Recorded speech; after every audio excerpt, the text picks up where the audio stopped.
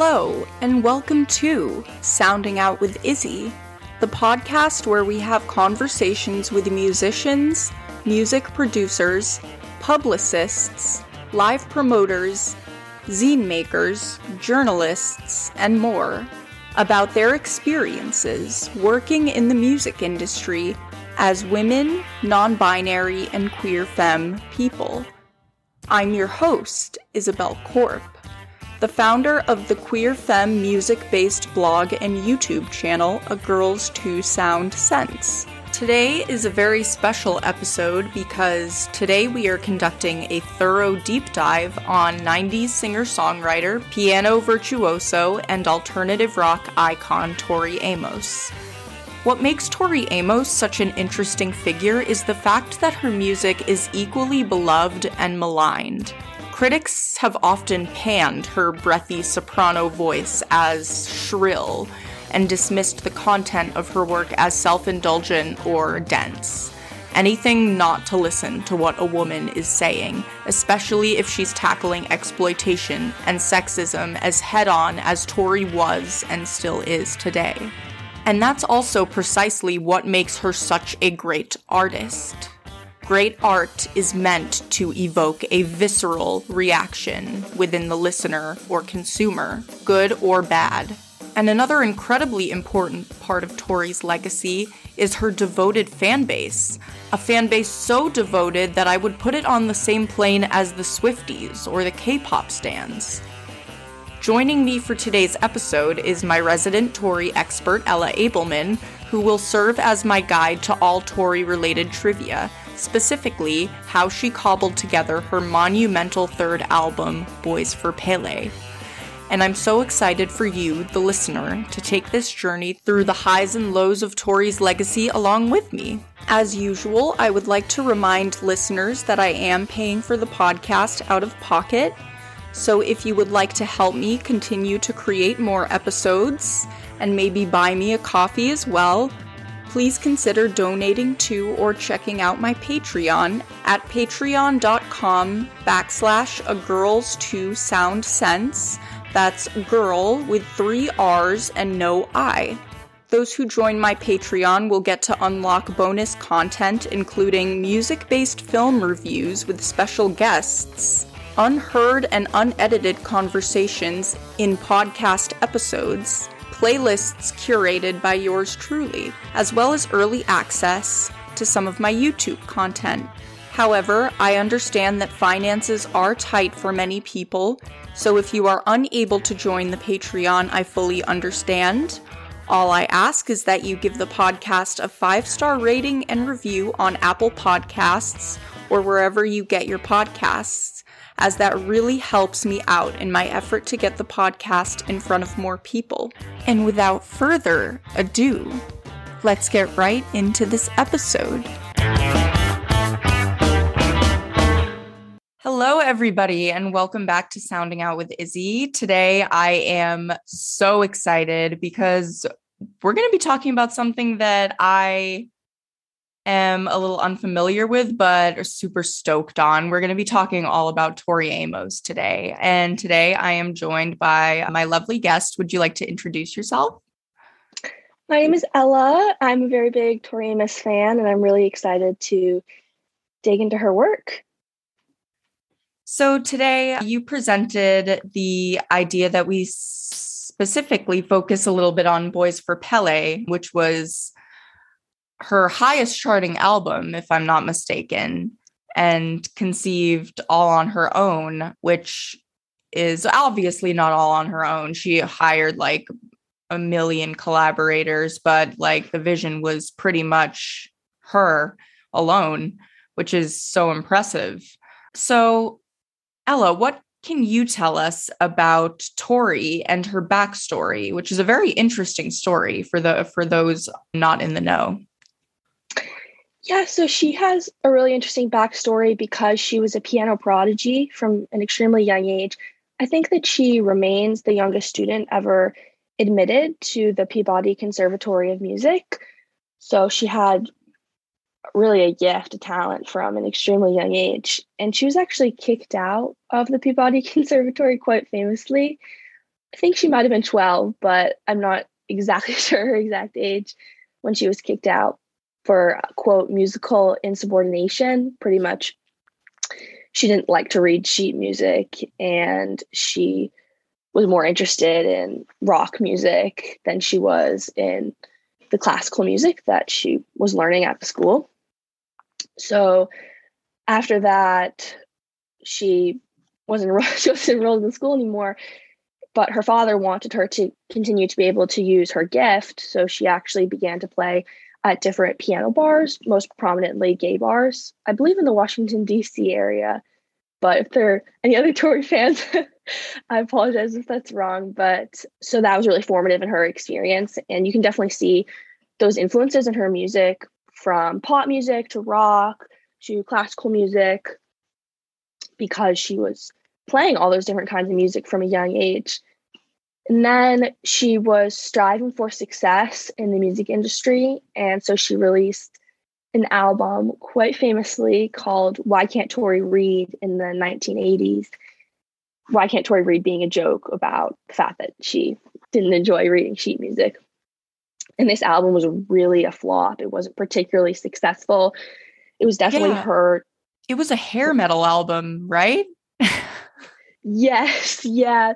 The album cover, for anyone has not seen it, I definitely recommend looking it up online. The photo is her with her hair very much 1980s style, and she's holding a sword. It's definitely not the Tori, if you know Tori from Little Earthquakes or her later albums. It's definitely very, very different. She was definitely trying to cater to what she thought the music industry wanted more than what she felt herself, what she really wanted to be singing about. Although, having listened to it, because you can listen to it on Spotify, I don't think it's that bad. I definitely think that she was more embarrassed by it than she should have been. I actually really like the song Cool on Your Island. I think it's really beautiful. The vocals are really good. So it's not so much Tori's shameful past as she makes it out to be. But she was particularly offended by one comment that called her a bimbo. I think it was Billboard that called her a bimbo. That really upset her. And so after that, she retreated a bit from music. And this was a really difficult time for her because she had all this talent and skill and all this promise from a young age, and she felt like it wasn't going anywhere. And so after that, she decided that she was going to listen to her own voice instead of what she thought the industry wanted. And that's when she began to write the songs for Little Earthquakes. And then eventually Little Earthquakes was released, and it was extremely successful. I think this was a really beautiful moment for her because she realized that what was going to be successful all along was her being true to her vision. And Little Earthquakes is her diary of sorts. It's really exploring in detail her personal experiences.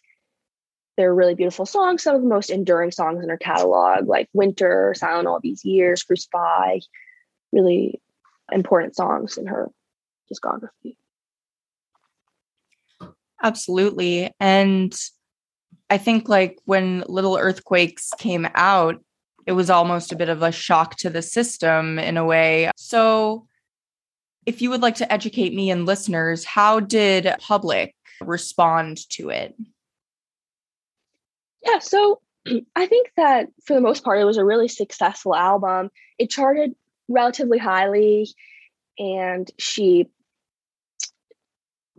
would do live performances. She's an extremely good live performer. That's one of the things that she's the most famous for, which might be something that we touch on a bit in terms of the tour in support for Pele, because I think that's such a fascinating tour on many different levels. And she was sort of labeled a bit as a kind of quirky American artist. I actually believe that the record label thought that Little Earthquakes would not be properly understood in America. So they actually sent her to England. And I believe it was first released there because the British knew about Kate Bush, and they thought that they would be a bit more receptive to this more interesting female musician. So that does say something interesting about kind of, they were a bit scared about releasing this artist into the wild, you could say. But for the most part, it was successful. I don't know exactly how highly it charted. I know that Cornflake Girl was her first really big hit off Under the Pink. And I believe A Sort of Fairy Tale off Scarlet's Walk is the highest that a song ever charted on the Billboard track. But it definitely gave her momentum in terms of making sure that people were going to be interested in her next releases, like Under the Pink, and especially in preparation for Pele, she had definitely developed a following from Little Earthquakes and Under the Pink to allow people to be a bit more receptive to this more interesting work on many different levels. For sure. And when she did release Under the Pink and ended up following that up with Pele in 1996, what exactly happened to make such a stark departure from what she was doing at the time and up to what Pele ended up sounding like? Yeah, so on a most basic level, she had more resources to be able to expand her sound. You definitely hear that in terms of the use of a full band, gospel choir, this kind of thing. But in her personal life, she had recently separated from her boyfriend at the time, Eric Ross. This was somebody who she considered to be her soulmate. It was extremely difficult for her. So Boys for Pele can be understood as a breakup album. It does have really beautiful breakup ballads like Hey Jupiter and Putting the Damage On. But I think that this breakup was really a catalyst for her to question larger ideas. So I see it as a breakup album in a less conventional sense in terms of her breaking up with the patriarchy. There's a really good quote that she has that I'll share because I think it explains this. And she said, quote, "I hit rock bottom when I was out on the tour for Under the Pink. I separated from a soulmate, and for the first time, I started to look at my beliefs about men, women, equality, honor, disrespect, passion, sensuality, all these things. As I wrote the songs for Boys for Pele, I started valuing myself through my own eyes instead of valuing myself through the eyes of others like the press or a lover or whatever."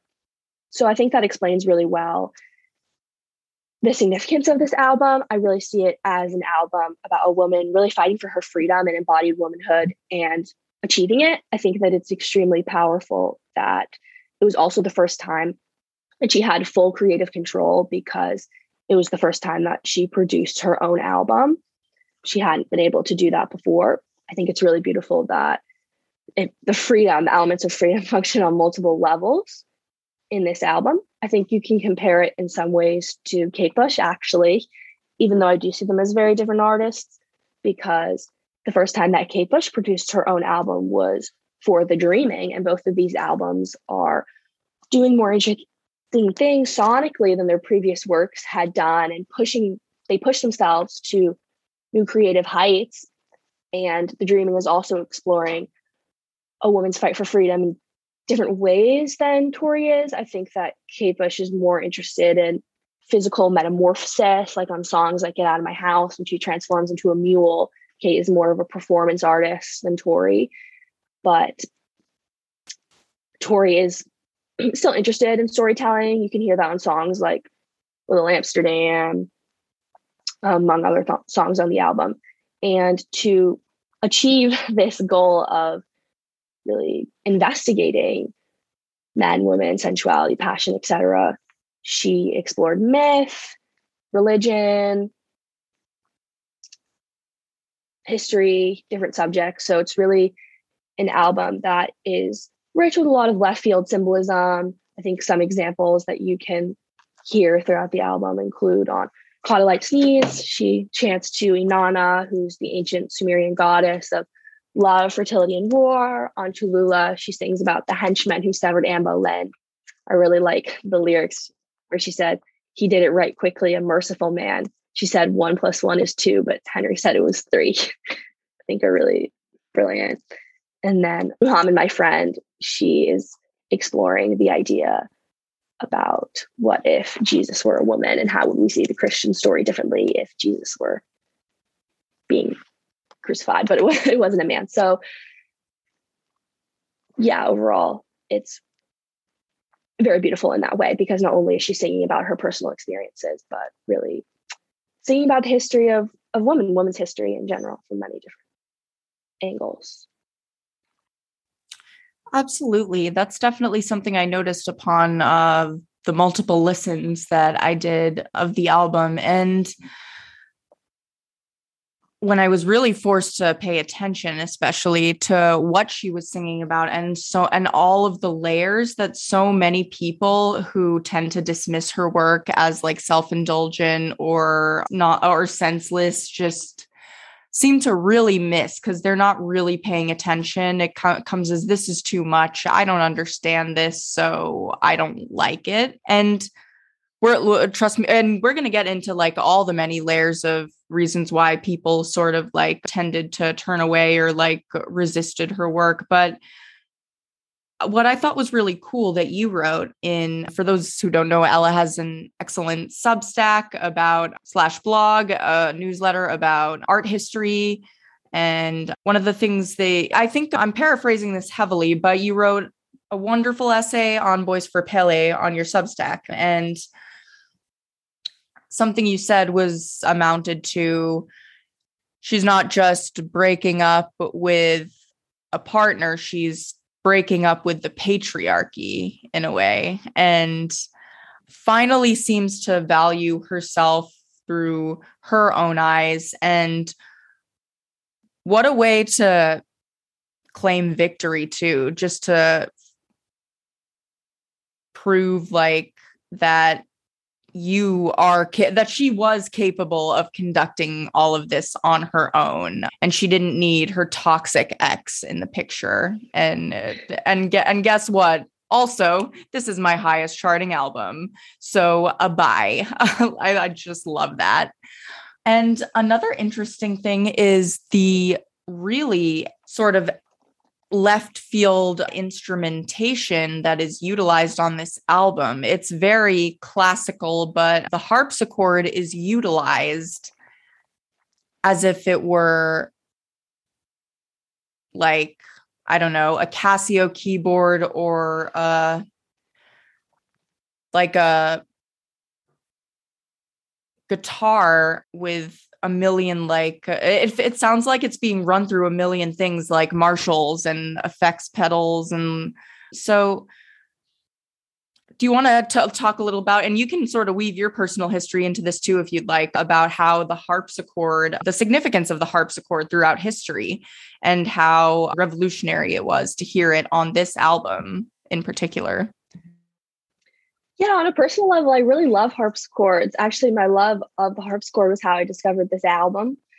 So I feel really grateful about that, because I was really in love with pretty much harpsichord music when I was in high school. And then through that, that's how I discovered this more pop album that used the harpsichord. But the harpsichord itself is a really fascinating instrument. It's the predecessor to the piano. You can think about it a bit like the grandmother of the piano. It is different in pretty fundamental ways, because the strings of the harpsichord are plucked while those of the piano are struck. It definitely is seen as more of a delicate instrument. It's more quiet than the piano. I believe Bach composed a lot of his songs for harpsichord, so it definitely has an extremely traditional history. It's not an instrument that you hear a lot on the radio or things like that. It's definitely associated with aristocratic history, things like that. Definitely not at all rock history. But I think that it reflects Tori's classical training, and the way that she's using it is extremely unconventional. I think you can see this especially when you watch live performances of her playing on the harpsichord. She's really banging those keys and essentially using it as a rock instrument, which is highly unconventional and very creative. And the reason why she decided to use the harpsichord was because she knew that she was going to be exploring this idea of bloodlines, like I was saying. ideas about women's history. So she knew that if she was going to be going to the past, that her piano had to go with her because she has such a personal and intimate connection to her piano. So that's why she chose the harpsichord. And I think it contributes a lot to the album. It is a bit of a strange sound. I would imagine that for listeners at the time who had not been exposed to the instrument before, it was probably especially striking. It has a very metallic sound. I think that Amy Gentry, who wrote the 33 and a third book on Boys for Pele, she described it as, I believe, a piano with a head cold or something like that. So it's definitely not traditionally beautiful as a sound, but I do think that it really provides this gothic atmosphere that's very necessary for some of the songs. And she described the sound as Baroque gone askew, which I think is a really beautiful description for the effect that the listener has, or what the listener hears when they're listening to the songs that use the harpsichord. Not every single song on the album has the harpsichord, but many do. Baroque gone askew. I love that. It's a very, very good quote. And I think even you can connect it. I'd love to talk about the photography for the album, but she's definitely taking different traditional ideas or symbols or instruments and really pushing them in new directions, not using them in traditional ways. I think also, oh gosh, I forgot what I was going to say. Oops. You're all good. So yeah, you mentioned you'd like to talk about the photography for the album. So yeah, for those who aren't familiar, what do these album covers look like and what is the significance of them? Because they're definitely very, very cool. Yeah, so I think that the album cover is one of the first things that was extremely appealing to me about this album. And it remains, not only is it my favorite album, but it remains my favorite album cover. It's so striking. And the photographer is Cindy Palmano, who's someone that she worked with on Little Earthquakes and Under the Pink. So they had a really good relationship. There's a really cute interview where she calls Cindy Palmano her best friend. So they had a very good collaborative relationship. And Cindy Palmano is just extremely talented. I mean, the photography for Under the Pink, actually I have a photo of it on my wall right behind me, is so gorgeous. I love the cover to Little Earthquakes where she's in that box and she's emerging from it. It just expresses the thesis of the album so well, emerging from the boxes we put ourselves in or that society imposes on us. And I think that Boys for Pele, similarly, you can really get a sense of the overall theme of the album through the cover. It is essentially Tori, and she's sitting in a rocking chair, and there's a dead chicken on her right and an alive snake on her left, and she's holding a gun in her hand, and it's essentially a 18th century, I think it looks like to me like kind of like a Revolutionary War gun. And she said, I can quote her talking about it, she said, quote, the idea that there's a dead cock on my right and an alive snake on my left, and the idea that death and life creation, what it's taking me to get here with men, and I don't want to be angry anymore. I'm not pretending what it's taken me to get here, but no more resentment. So pretty much she's really reclaiming herself and asserting her strength as a person in the face of adversity and oppression. She has this really defiant look on her face. So overall, it just makes for a very arresting photograph. It's also in a kind of barn. I think that this was something that she talked about a lot because the album has Southern influences. It was also recorded in Louisiana as well as a church. I think it would be interesting as well to talk about how it was recorded in a church. Yeah, so there's a bunch of different, it's in essentially a barn, and that reflects kind of the importance of the South throughout the album, or the influence of the South, because she called it the place of the hidden. And this was something that she was interested in, was unearthing the hidden, or maybe parts of ourselves that we feel shame about, and exposing those, bringing those into the light. I'd also really like to talk about the pig photo. So the pig photo, I really like the pig photo. I'm an art history major, so I've seen a lot of Madonna and Childs in my day, maybe too many. And the pig photo is maybe my favorite Madonna and child. I just think that it subverts that archetype so brilliantly. Essentially, if you haven't seen the photo before, it's Tori, and she's in a barn. I believe there's hay around her. She's with the farm animals. And she is breastfeeding a pig, which was definitely not something that people were comfortable with when the photo was first unveiled to the public. I'll read a really good quote where she talks about that a bit. And essentially, it's flipping the archetypal image of the pure Virgin Mary on its head. Amos is nursing the hidden, shamed part inside each one of us and railing against the idea that women should be pure and sexless beings. The result is a skewed Madonna and child that mixes the sacred and the profane, as she said in 1994. Or it can't be 1994 because this album released in 1996. This is my mistake with the notes. Pretty much, as Tori said, there's a good quote from her where she says, quote, "That was my act of defiance of asserting myself against the oppressive force of religion, which has always made women deny their sexuality." She has another quote where she says, quote, "People didn't get that image because most people aren't raised as intensely Christian as I was. Those who were might have understood that this was a Madonna and child, but one that brought in the non-kosher, the unacceptable back to the fold."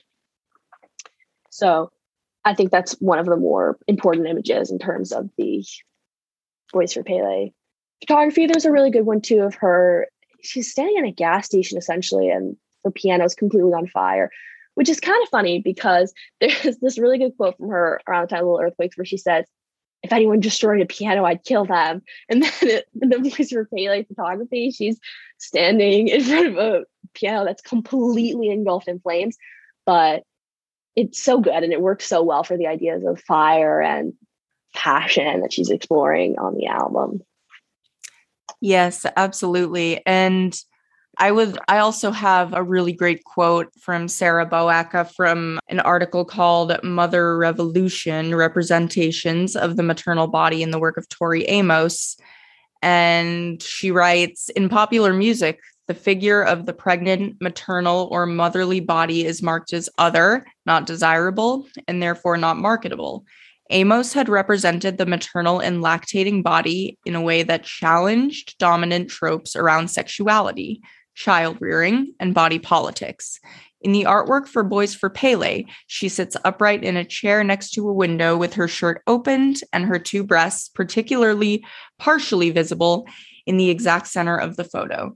In her lap, held against her skin in a traditional breastfeeding posture, is a piglet. With only the natural daylight filtering in from the side window, the scene is rather dark and creates an air of interiority, which is reinforced by her gaze going out through the window as if lost in thought and ignoring the camera.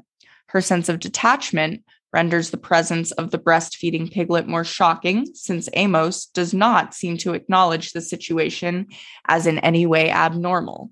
Her lost gaze prevents the scene from being seen as provocative, while a challenge to dominant norms remains central to existence." So I guess one last question I have about the photo for you is, because you study art history, that's what you specialize in. What makes this photo so subversive in the context of art history? On so many levels. I mean, first of all, the Madonna child is such an important image within Christianity, a very sacred image. Jesus is such an important figure within the Christian tradition, and this idea of being a mother and nursing the Son of God, this very important holy being. And so then instead to use this farm animal as a stand-in and to really be nursing the opposite of that is extremely subversive.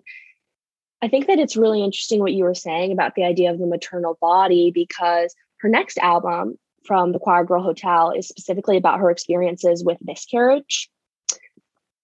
So this is definitely something that she explores throughout her catalog. And more recently, she's talked about menopause very openly in interviews. So she's definitely someone who is willing to discuss women's bodies in ways that most people are not, or most pop musicians don't. Of course, I mean, much of pop music talks about women's bodies, but not necessarily in the way that Tori does with this discussing ideas that are taboo, really, like pregnancy, miscarriage, the maternal body, things like this. So women's sexuality. Absolutely. And to jump into church recordings, what I thought was so cool was it reminded me that just over these past few years, Sloppy Jane did a similar thing where her and her band traveled to caves all around America and recorded the album in the caves. So, and all I could think about was, wow, Tori's impact. So I guess, what did recording sort of in a church entail? What led to her decision to do that? And what sort of came about as a result? I think that this flows really nicely from our discussion about the pig photo, really, because recording in a church really does mix the sacred and profane because of the nature of a lot of the things that she's singing about. First of all, churches have really good acoustics. You can hear this really well on Call Light Sneeze. The backing vocals where her voice soars really high. You could tell that they managed to get that sound because it was recorded in a church. Of course, she was raised in quite a religious household, so ideas about religion are just a consistent theme throughout her catalog. There's a really good, I should have sent this to you actually, there's a really good small little video that was made about the production of Voice for Pele where you can see her singing in the church. And she talks about how she knows that she can't sing anywhere. She knows that she can always sing in a church. So that's interesting because she does have a bit of it. Well, I'd say a complicated relationship to Christianity, really, but it was definitely not necessarily easy to record in a church. I think there were some instances where they encountered some different problems. I think also that the church was still active, so I'm pretty sure that services and things like that were still happening. It wasn't completely shut down just for the recording process, but it's a church in Ireland. It's in County Wicklow. You can look it up online. It's still there. I think some people will even visit it because this is where Voice for Pele was recorded. But most of all, I think that it just reflects, like I was saying before, some of those ideas about the sacred and the profane. I just think it's really beautiful in a lot of ways that she was singing some of these songs in that setting. Absolutely. And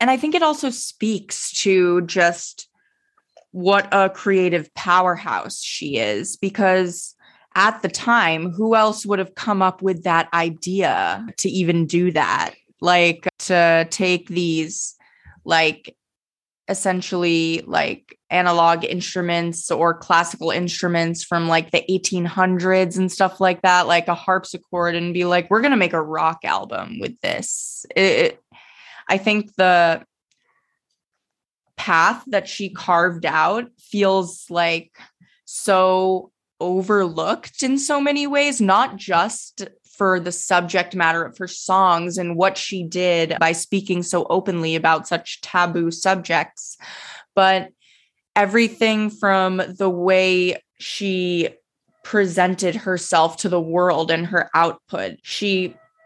The way she would perform, even. If you look at Taylor Swift's famous All Too Well performance at the Grammys, that is she is full on cosplaying as Tori. There's no denying. Like, I wonder how many Tori Amos videos did she study before that performance? Like, you can't convince me otherwise.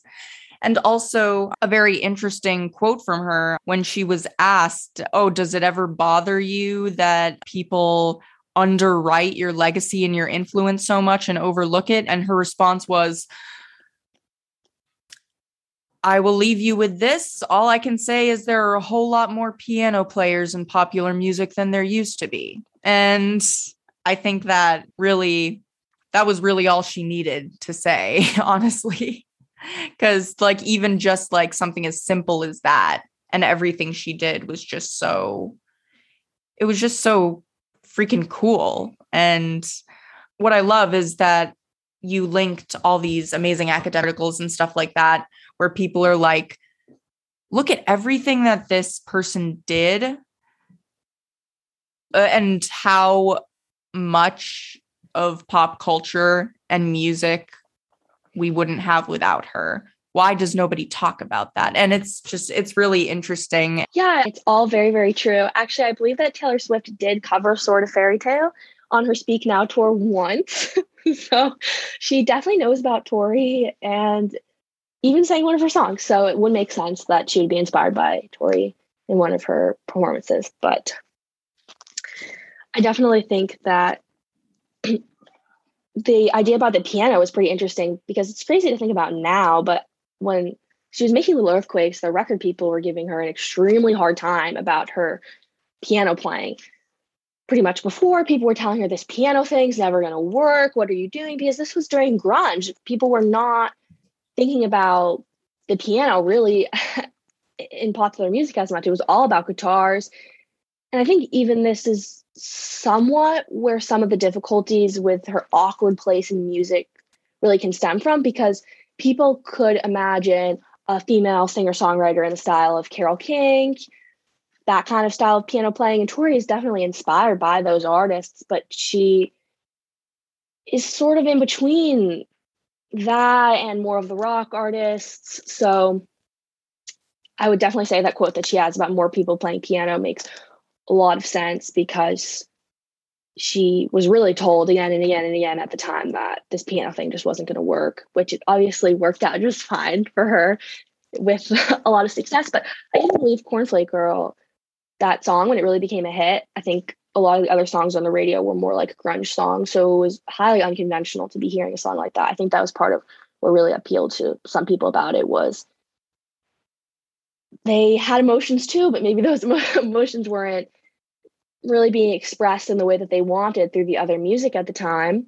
I think also, to compare this a little bit to Kate Bush, Wuthering Heights, Kate Bush's first hit, was released during the punk explosion. So that sounded super different on the radio than the other stuff that was being played. And that was part of what was appealing to people. It really sounded like a new creative vision.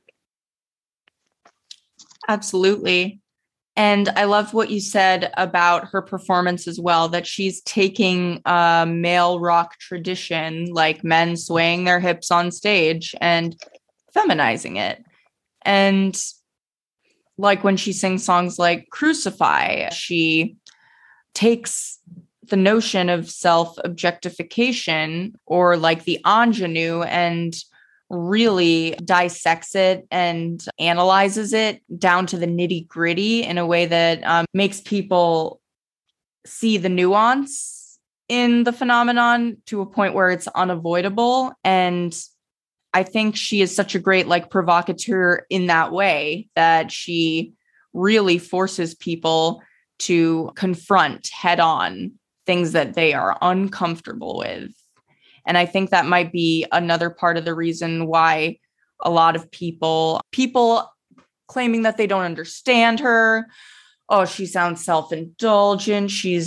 Her voice is grating. She annoys me. I feel like that's all a way of deflecting and avoiding confronting all of those internal conflicts that Tori has forced them to unravel with her lyrics, with her performance style, and especially just with the unapologetic nature of how girly like her work is. Because let's be real, like she really hooks her claws into that phenomenon, and people hear about the really gross, awful stuff. And I feel like even with the women who dismiss Tori, because we're so socially conditioned to view ourselves and our bodies as disgusting, shameful,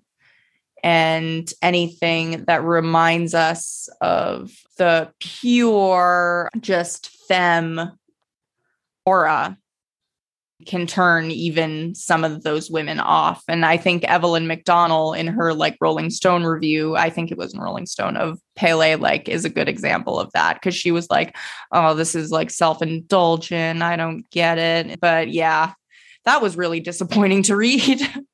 Little sidebar. Yeah. Yes. Yeah. That's quite a famous article, that bad review of Pele, really.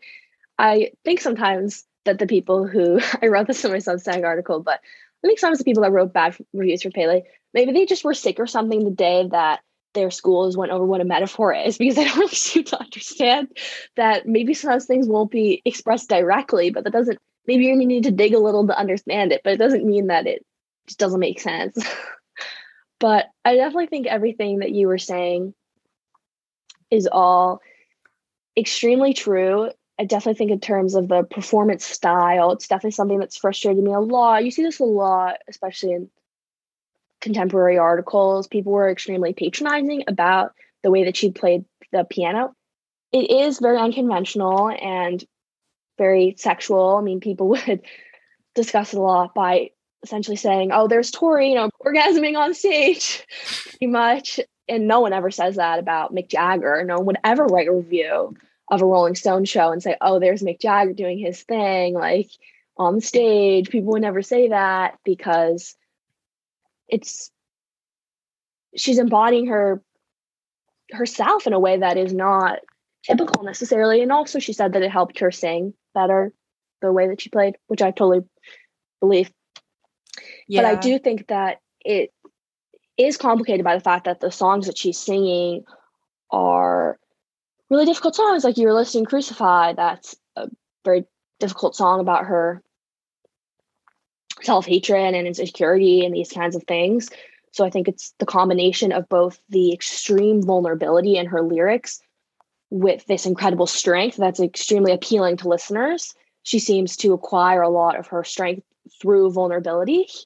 Her vulnerability really becomes her source of strength. I think that you can really see so much in her live performances. She's really a powerhouse on stage, a very captivating live performer. I think that the Live from New York, which was a recorded version of a show on the Pele tour, you can really see that. I think that she's really exercising her demons in a lot of ways throughout this show. She's very much using the songs as a way to process her life experiences, to express different emotions. And it's one of the reasons why she's known as being such a good live performer. So you were bringing up also this idea about the excuses that people make about why they can't listen to Tori or why they don't like her music. And there was a really good quote that I found about, I'm just going through the notes to find it. It was actually in relation to Joanna Newsom. There's a really beautiful blog that I recommend everyone check out called Blessing All the Birds. It's a blog that explores Joanna Newsom's lyrics through a feminist lens.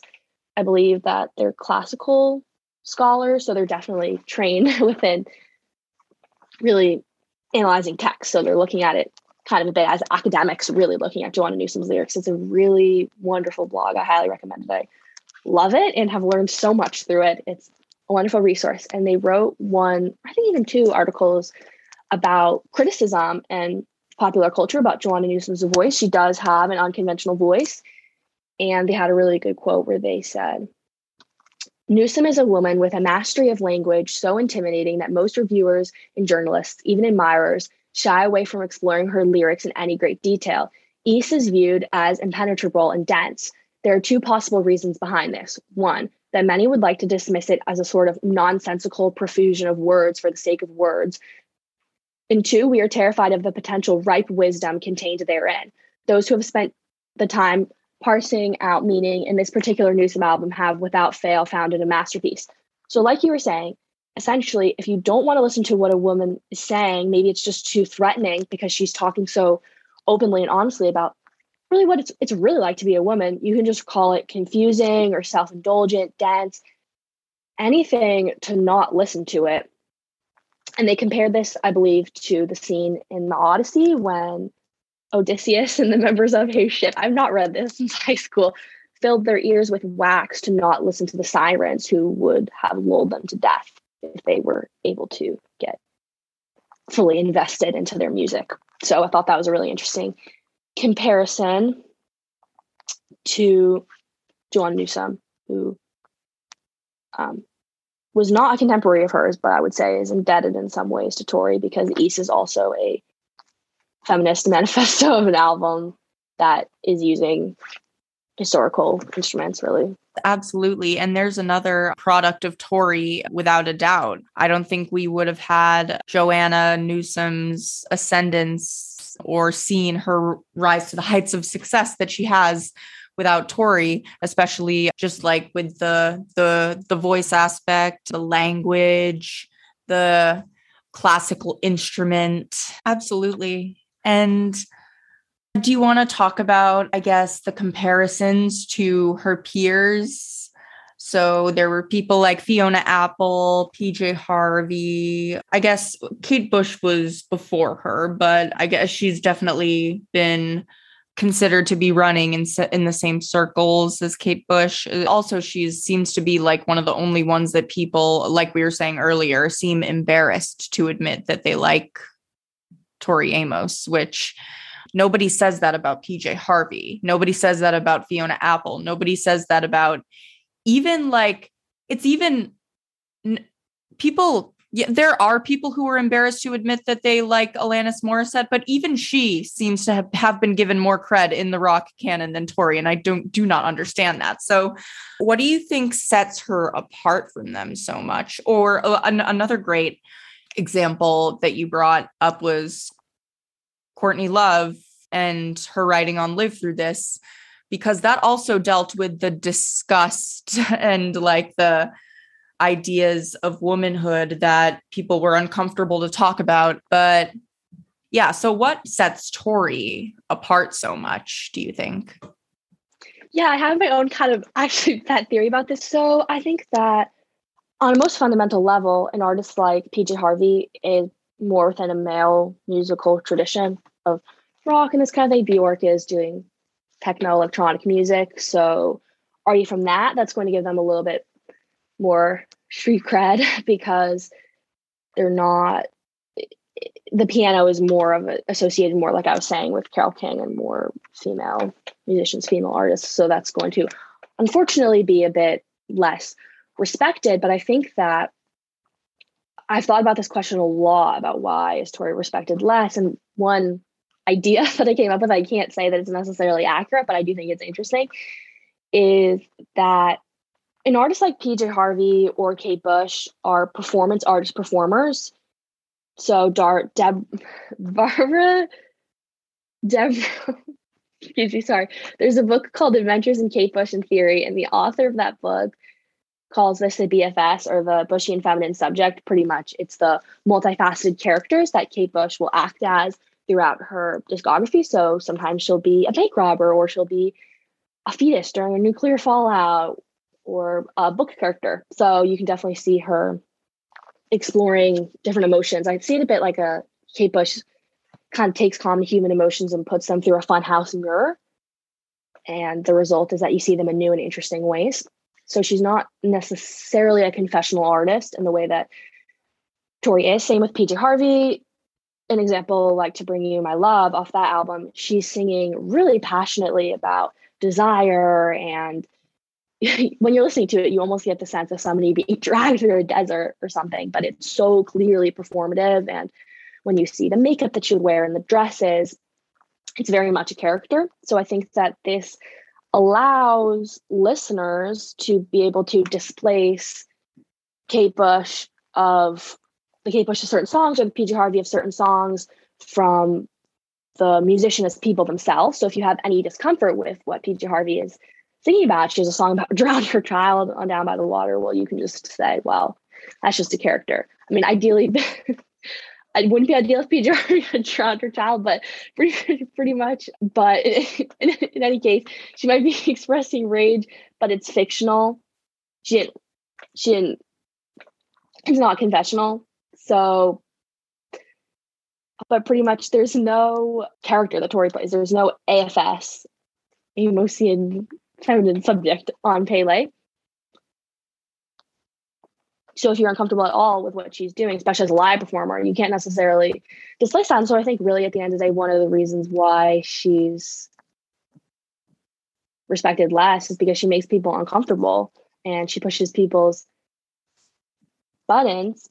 So I think that, like you were saying about Courtney Love, I think it's something I thought about a lot is, well, I think there are some things that are comparable about the narrator of To Bring You My Love to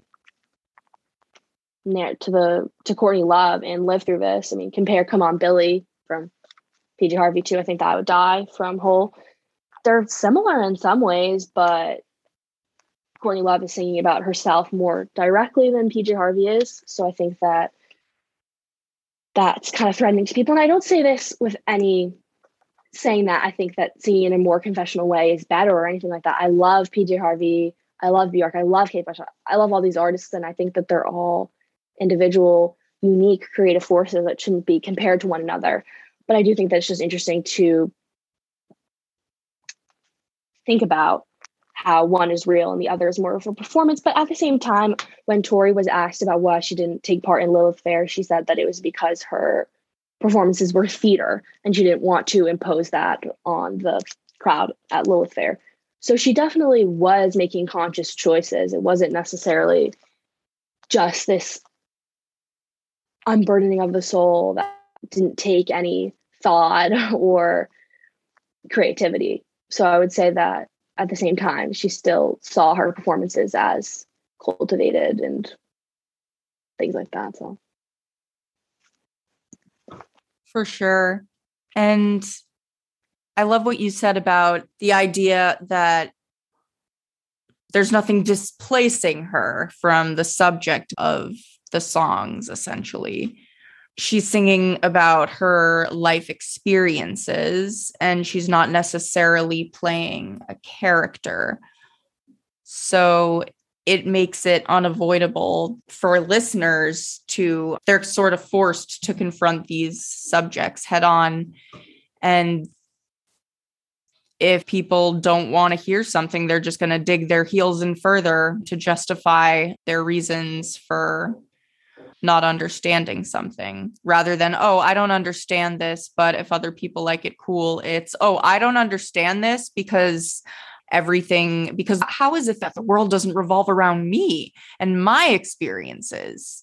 How dare people input, like, it's kind of, I think of it as kind of funny like that, which makes it kind of make a lot of sense that a lot of the people who dismiss her are men and some women who have some pick-me tendencies, I guess. Yeah, I mean, I definitely think that Tori is not seen as a cool artist. There was a really good article from Bitch Media called In Defense of the Tori Amos fan. I really like it. Some people didn't like it. It got some criticism than the Tori Amos fan community, which is something that people are extremely concerned about, criticism from the Tori Amos fan community. But I really liked it. I thought it was really beautifully written. And one of the things that the author was talking about was how Tori's not really considered cool. If you say that you're a Tori Amos fan, maybe it's something that people would say under hushed breath. And I think it's because if you think about the word cool itself, it really suggests a lack of passion, and that cannot be said of Tori at all in any capacity. There are a lot of Tori references in TV and movie and stuff where people say things like, oh, that girl seems like someone who writes in her diary and cries to Tori Amos. Or around the time that The Beekeeper was released, I think that SNL did a little segment where they said, a new album from Tori Amos, perfect for people who buy journals and don't write in them, and that kind of thing. So just sort of this sense of her fans being crying teenage girls. I think also this idea about her fan base is really important because people are really judged by their fan base. And Tori Amos has a fan base of predominantly women and gay men. And those are people whose interests are unfortunately respected less in society. So as a result, Tori is too, which I find totally ridiculous and really, really sad. But it does show the way that a musician's fan base is really the foundation in many regards for the way that they're assessed. So yeah, there's a quote that kind of broke the internet that she said to The Guardian somewhere recently, where she said, "Straight men are tortured by my shows," or something like that, which I think is kind of funny. I'm sure that Tori does have straight male fans, but a lot of people were really like, "How dare she say something like that?" and this kind of thing. But I think it's kind of funny. Yeah.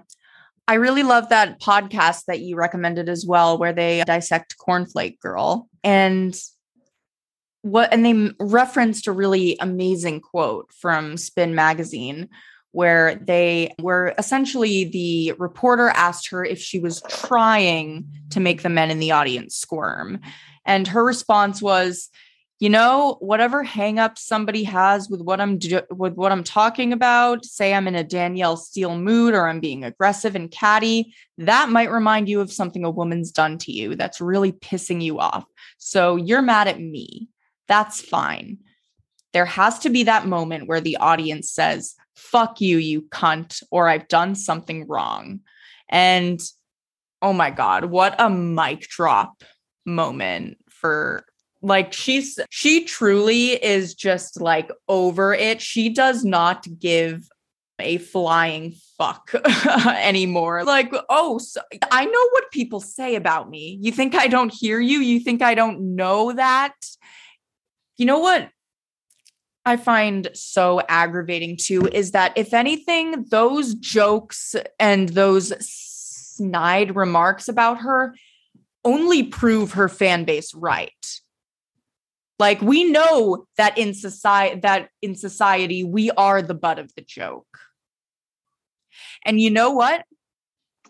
We know y'all have never taken our concerns or what we like or what we find interesting or what we have to say worthy of your attention. Like, in society, marginalized people in general, we're all looked at as the joke. To a certain extent, there are some who have more privilege than others. So we find solace in artists who or pop cultural figures where we feel like we aren't treated like the joke anymore. Yeah. No, it's definitely really true. And it is unfortunate some of the ways that she does get discussed in popular culture. It's just sad, really. But I think that at the end of the day, though, she does have a really dedicated fan base of people who really appreciate her music and are very invested in it. So I think that she's definitely made a very big impact on people's lives. So at the end of the day, maybe a Pitchfork bro isn't going to list her in a list. Recently, they did the top songs of the 90s or something, and they mentioned her, but they didn't list any of her songs or something. Just insane. But that's okay. Maybe she, unfortunately, is not going to get the recognition from the tastemakers, from the people who are writing about culture, but it doesn't mean that she didn't have an impact. It doesn't mean that she doesn't have an impact still in people's lives. And she definitely does. It means a lot to a lot of different people. And this album is really beloved. So, yes, exactly. And another great thing that Sadie Doyle, who wrote that Bitch magazine article, said was that she had girls, she had gays, she had various gender nonconformists who were all being advised not to take their own feelings seriously, to survive and stand up for themselves.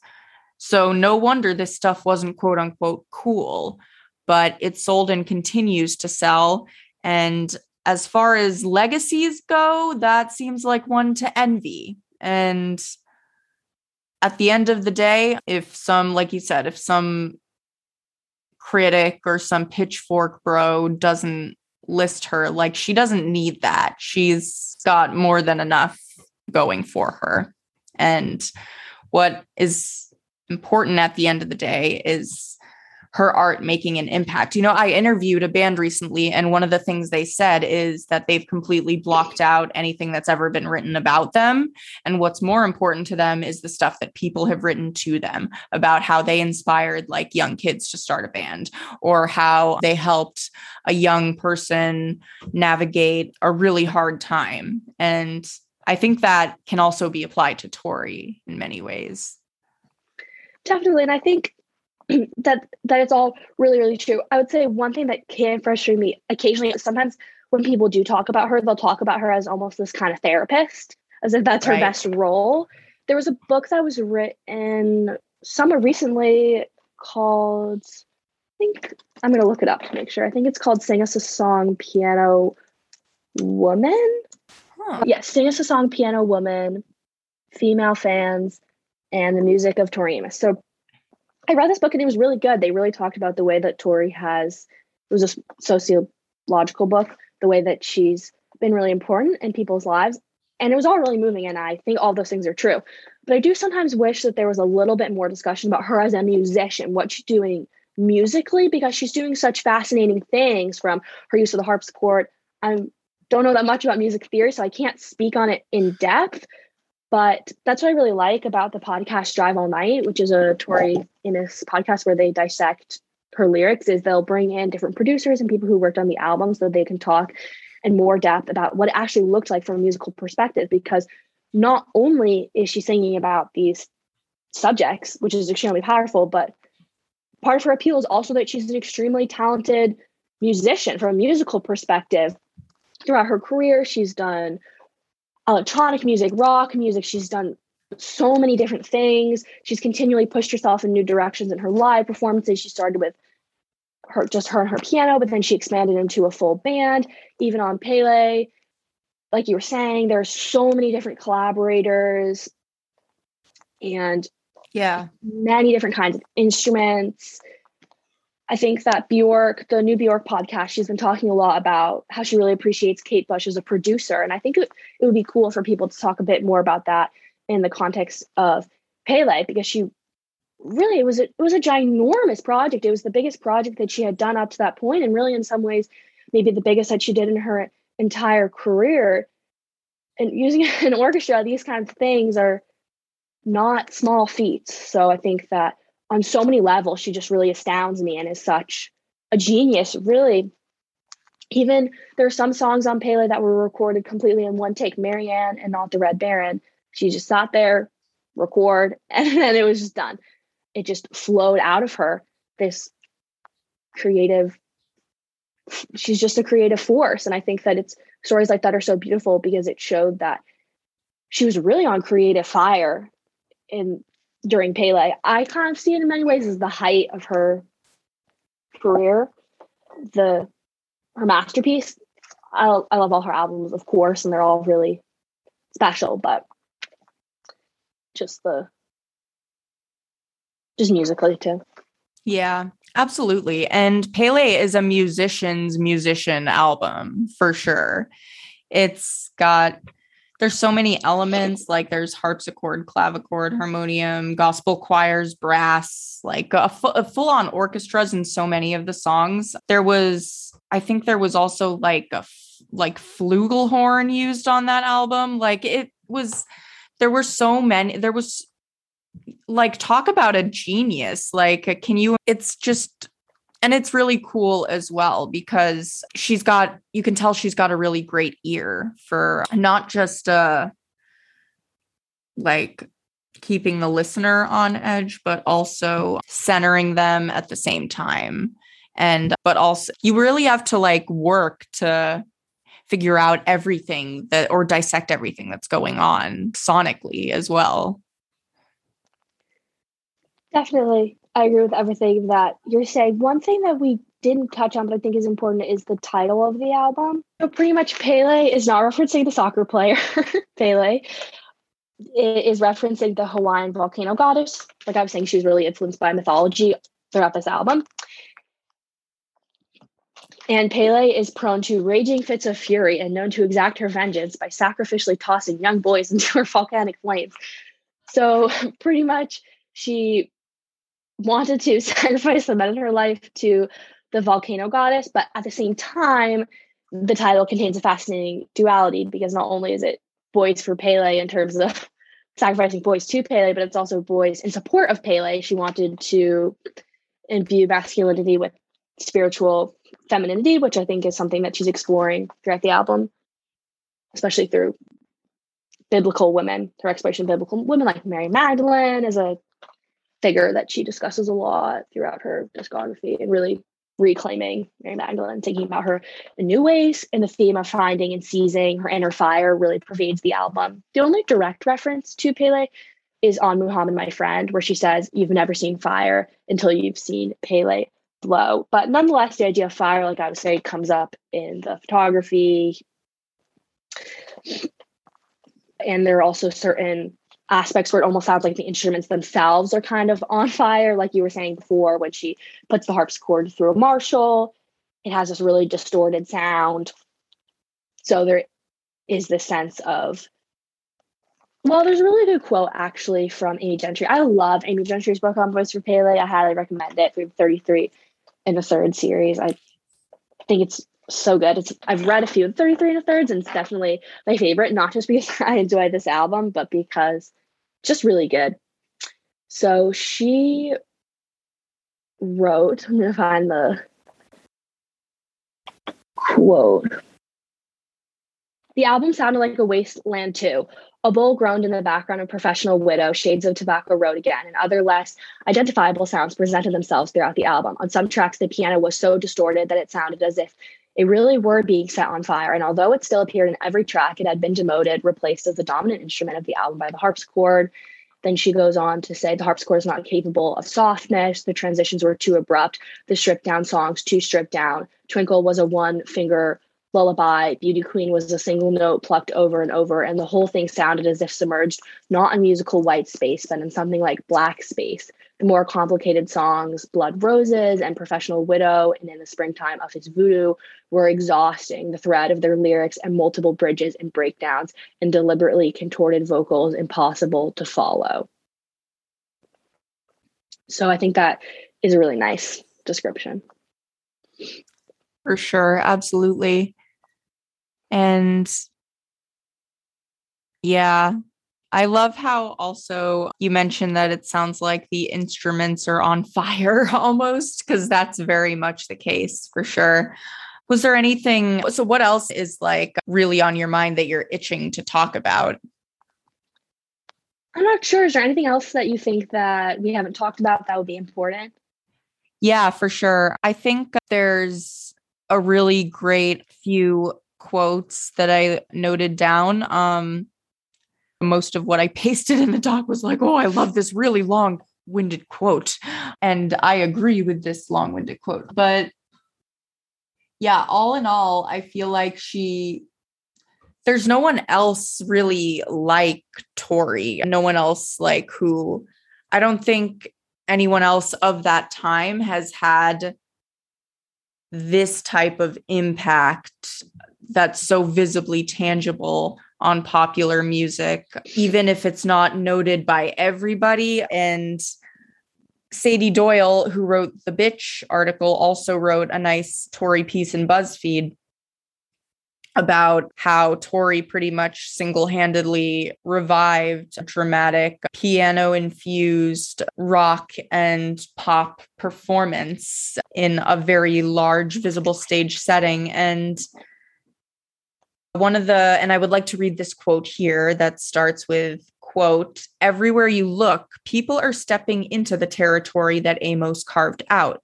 That flaming grand piano bit Gaga did at the AMAs a few years back, that's a Tori thing. And so was trapping the piano in a transparent box. Joanna Newsom records 9-minute freeform orchestral jams about convoluted personal mythology on an archaic classical instrument. Hey, I liked Yes, Anastasia too. St. Vincent's coupling of intensely pretty vocals and lush orchestral landscapes with harsh guitar dissonance. See from the Choir Girl Hotel. The list goes on, and the influence isn't confined to ladies. Try to subtract Tori Amos from Antony and the Johnsons, for example, and you'll be surprised how much you lose.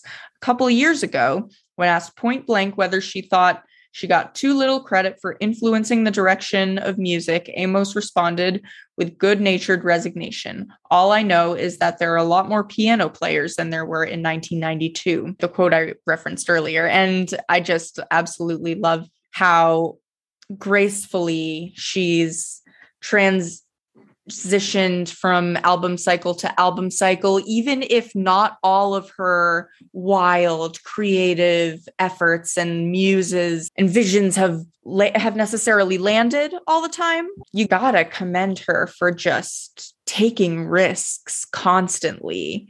What sort of artists, like some of her peers, like Fiona Apple, like Fetch the Bolt Cutters was amazing. And PJ Harvey, like, I think, don't get me wrong, I love Polly Jean. I adore her. I worship the ground she walks on, but I think the bar is so low for music critics to just froth at the mouth over anything she does. Like, oh, she's releasing the demos of all her albums. Genius. Like, what's so, honestly, be honest, what's so risky and transgressive about that? They're demos. I love them. I like the demos. I love them. They sound great. But if she's such a genius for doing that, then I think we ought to be a little nicer to like artists like Tori who aren't considered necessarily cool. Anyway, yeah. This overall has been very therapeutic for me because it also forced me to really reckon with my initial ambivalence towards Tori. Like I wasn't like super into her and I wasn't not into her either. I was just sort of neutral in a way. So I definitely wasn't like in the same camp as a bunch of people who were like, I don't understand this. But in doing prep for this episode, like I've really been forced to listen closely to everything that she does and the gumption that she has. The fact that she is operating just in an environment where taking risks, even the ones who don't land and might flop, she does not care. She's just like standing in the face of a tsunami with her middle fingers in the air. And I don't, like you said earlier, I don't want to reduce her to just like facing adversity or anything like that. Because at the end of the day, she is a really, really fucking skilled musician and a musical genius and pioneer if there ever was one. So I just want to thank you for not only bringing the topic of getting to discuss such a trailblazer to the show, but also just, I guess it's also forced me to question, I guess, like feelings in my subconscious that I thought I might have fought off or overcome from my not like most girls days. So I really appreciate you coming on. Thank you, Ella. And is there anything you would like to plug, like some of your writing or some of your anything else that you have going? Sure. Yeah. Thanks so much for that statement. That was really nice. I appreciate it a lot. I love Tori. So anytime that I can talk about her, I'll pretty much take. There was one small thing, I'm sure that maybe you could edit this in earlier, that I just wanted to mention because I totally forgot to. Yeah. Which was that the song Caught a Light Sneeze, Atlantic Records made the song available for streaming on their website. And it was one of the earliest examples of a major label implementing such a feature. I think it might have even been the first. So just from that perspective, that was such an interesting and radical choice to really use the internet in that way as a marketing tool and to be able to share her music. I know that Amy Gentry talks about in her book, Radiohead gets a lot of credit for In Rainbows. I believe they put that on the internet. I don't know that much about that in particular, but they get lauded as these pioneers. But Tori back in the 90s, those were the really early days of the internet. And to make a song like Caught a Light Sneeze, this Baroque pop song, one of the first songs available on streaming, is really cool and reflects also she had a big following in cyberspace back in the day. They were bootleg web rings, and it's pretty interesting. I think someone even wrote a whole book about that, Tori and the internet. But yeah, it's really great from that perspective as well, just for the forward-thinking nature of doing something like that, because now all of us consume our music through streaming. I first listened to this album on Spotify. So, but otherwise, I do have a Substack, which is called, I don't have too much to rep, but it's called Stintless Stars, which is named after an Emily Dickinson poem. One of my favorite Emily Dickinson poems. And currently, I only have an article on Voice for Pele up, but please feel free to read it if you're curious to hear more about that. I think I sent you the link if you want to put it in the show notes. Yes, I will put it in the show notes for sure. Yeah, thank you again so much for joining me. Thanks again. Thanks so much for having me. Thank you so much for listening to Sounding Out with Izzy, and thank you, Ella, for being such an expert guide on all Tori Amos related trivia. Remember to subscribe and sign up for the mailing list on my YouTube channel and written blog, both under the name A Girl's Two Sound Sense. Give the podcast a 5-star rating and review on Apple Podcasts or wherever you get your podcasts. And if you're interested, consider donating to my Patreon at patreon.com/A Girl's Two Sound Sense. That's girl with 3 R's and no I. Thank you so much for listening, and I will catch you in the next episode of Sounding Out with Izzy.